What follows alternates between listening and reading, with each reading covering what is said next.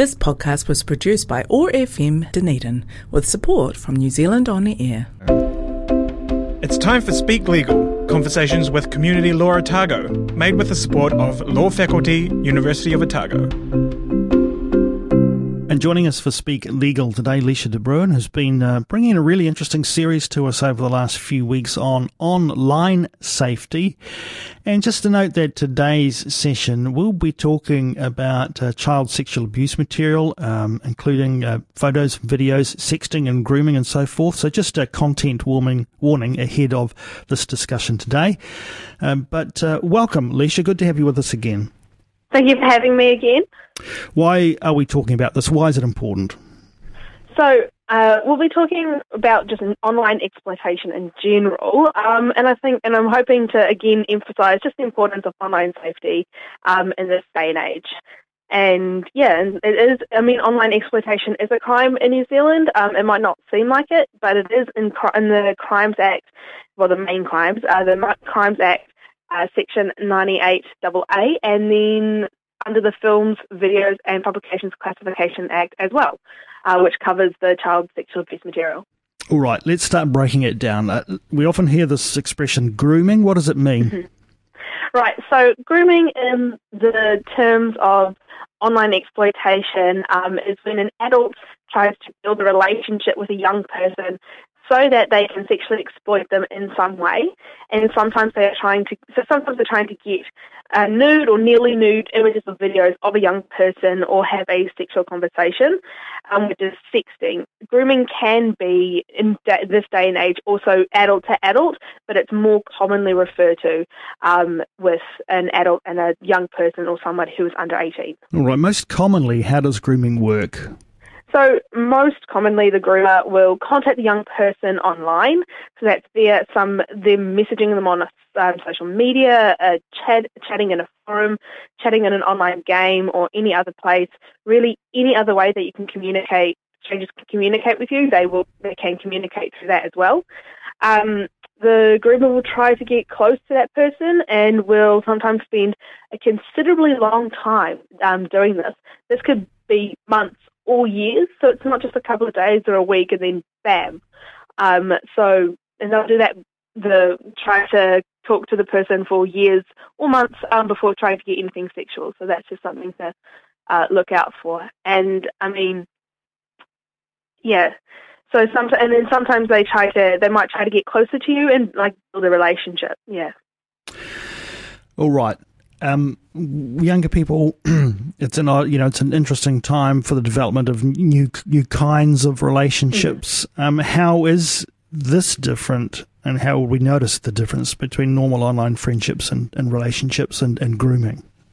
Yeah, so that's totally right. There are lots of different ways that normal online friendships and relationships differ, but they usually want you to keep your friendship and relationship secret. That's a really good red flag, should I say. Often they'll say something like, "Oh, it's something special between you and me." They only want to talk online online chats or sometimes video calls, but often only online chats if they aren't who they say they are, and they've lied about their age or whatever. Then it'll only be via online chats. They'll call you when they know you're alone, and they'll get nervous when you mention that your parents or another adult or an older sibling is around, and they'll ask for personal information quite early on, and they'll ask for personal information pretty early on because it helps them establish a connection, and that obviously helps build the relationship. And just grooming, and then grooming leads to online exploitation. Yeah. And that often leads to the child sexual abuse material. Well, let's talk about child sexual abuse material, because that will have a legal definition. Yes, it does. So this is the permanent recording of sexual abuse or exploitation of a child or of a young person under the age of 17. And this includes images, videos, or live streamed content. And that's the nitty-gritty the definition under the Films, Videos and Publications Classification Act. It's always a mouthful. And it is a crime. Possession of the abuse material is a crime, which possession means just owning or having. That is up to 10 years in prison or a fine up to $50,000. Distributing objectionable content, so that material, distributing includes sharing it or posting it online or making it available to others in any other way, which is showing somebody from your phone who's in person with you, and that can lead up to 14 years in prison as well. And then that is obviously some people can just stumble across it. It is rife in online, and so if you do discover that kind of material, you should report it to the Department of Internal Affairs or the DIA and the police immediately, even if it was unsolicited or accidental, especially if it's unsolicited or accidental. All right, it's really, really important that we do the right thing on discovery of this material, isn't it? Because there are legal ramifications for if we might, say, inappropriately share it ourselves. Yes, definitely. It is a fine line, but if you stumble across it, especially, or somebody sends it to you, and so that's unsolicited, you don't send that material to anybody. Don't share it to anybody, even if it is to get advice on whether does this count as child sexual abuse material or not. That does equal distribution, and the person that you send it to, that had sent it to you, should I say, is in possession of that kind of material. But if you do, say, show it to somebody, a friend or a family member, and say, does this count as indecent material? Then you should report it regardless, immediately, as this may offer you some kind of form of protections against prosecution, and also report it immediately if you're unsure if that person is underage or not. Pretty much just if you see material, if you get something and you're not sure, don't show it to anybody. Your next move is to report it to the DIA and to the police straight away. And those moves can have really important ramifications because they could lead to getting a child out of a bad situation. 100%. There are quite a lot of programs that the police and the DIA have at their disposal that can analyse those pictures and those photos to pick up clues, and then to find out the location or the identity of a child and then we'll be able to help them rescue that child from abuse. So it's really, really crucial. Now, Alicia, we know that, I'm going to sound like an old fogey here, but in this day and age, I'll use that word, in this day and age, it is quite common for some young people to send nude or nearly nude content of themselves to other young people. Mm-hmm. Yeah, so I think it's really, really important that young people understand that on sharing nude images or photos of somebody under the age of 17, even if it is of themselves, is technically distributing child sexual abuse material in the eyes of the law. It's pretty clear cut. So this includes on sharing of nudes of another person who is underage, even if they consented to that video or picture being taken and sent. So just don't send it. And then also if the person they're sending the images to is underage, then that's technically supplying objectionable material to a minor. That's also another crime. So it's obviously it's a landmine of crimes, so best not do it. No point in burying our heads in the sand here. For those who think it doesn't actually happen here in New Zealand, what would you say about that?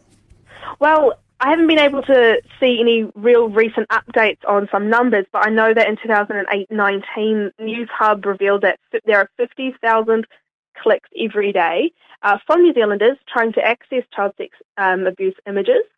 That means there's approximately 18 million clicks a year to access this kind of material. And then in relation to New Zealand's population of approximately 4.7 million, that means that the amount of attempts to access child sexual abuse material every year is 4 times New Zealand's entire population. and the prosecutions around exploitation of children in 2018 was 204, and this is an increasing trend just because a lot of exploitation legislation is relatively young, so it's still making its way through the courts, but it happens quite often. Important to consider the person who's being groomed and their position legally. What can you say about that? Yeah, so if you are being groomed, or you believe you've listened to this and you think, oh shucks, I've definitely been groomed, or you think you've been groomed, and this has resulted in you taking and sending nudes or videos or both or whatever, you have not committed a crime, and you won't get in trouble with the police when you report it, and you should report it. It's different because you've been groomed and then committed and then sent those photos on. The court looks at it different. They don't see you as being explicit in the crime. They've seen that a crime has occurred against you, so you will not be in trouble for that. And it's really important that you report it, and so that the police can stop the people who are grooming you or have groomed you from further grooming you and grooming other people in the future. Yeah, such an important point, because one could imagine that might be the very thing that prevents a young person from speaking up, thinking they've got themselves into trouble. 100%, and that's a constant threat that is given out from the groomers. Oh, you've done this. This is a crime. If you report it, if you tell anybody, then you're going to get in trouble, and it's just a blatant lie.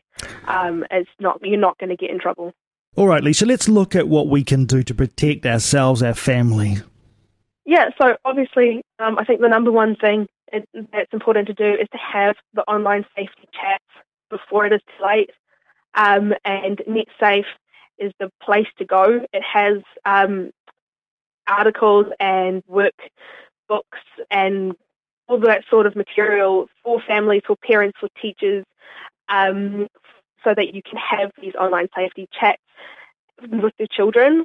And I guess another one is don't give strangers your personal information, and keep your online relationships and your friendships. Don't keep your online relationships and friendships a secret. Don't send or ask for nude photos or videos, because again, it is technically a crime if it is under 17. And then again, I can't reiterate enough, visit NetSafe. There's always just a lot of guidance available there. And the big thing for family and parents is to create a safe space for kids to speak up if needed, and for their children to know that there is a safe space to speak up. So that it's important that parents don't freak out and punish their child if they say that they've been groomed or they've taken these photos. It's one of the leading reasons why kids don't tell anybody that something's wrong. They're scared of the repercussions. And I guess finally, speak out. Speak out for your family, your friends, or someone who you trust who can help you. The police. You can come to Community Law Otago. If you're under 17, you can also go to Youth Law. You can give them a call. There is absolutely no shame. Difficult topic. Thanks for handling it so well today, Leisha de Bruin, for Speak Legal. Just remind us, Leisha, what's the situation with accessing Community Law Otago services at the moment? Right, so at the moment our services are still available, but they're all over the phone, so give us a call or flick us an email. You can go to our Community Law Otago website, all our details are there, and you can make an appointment, and we will give you advice over the phone and work from there. Kia ora, Leisha. Thanks so much for joining us here on OAR FM for Speak Legal. We look forward to catching up again next week, and we do thank Community Law Otago and the law faculty at the University of Otago for bringing us this every week. Thank you for having me. This podcast was produced by OAR FM Dunedin with support from New Zealand On the Air.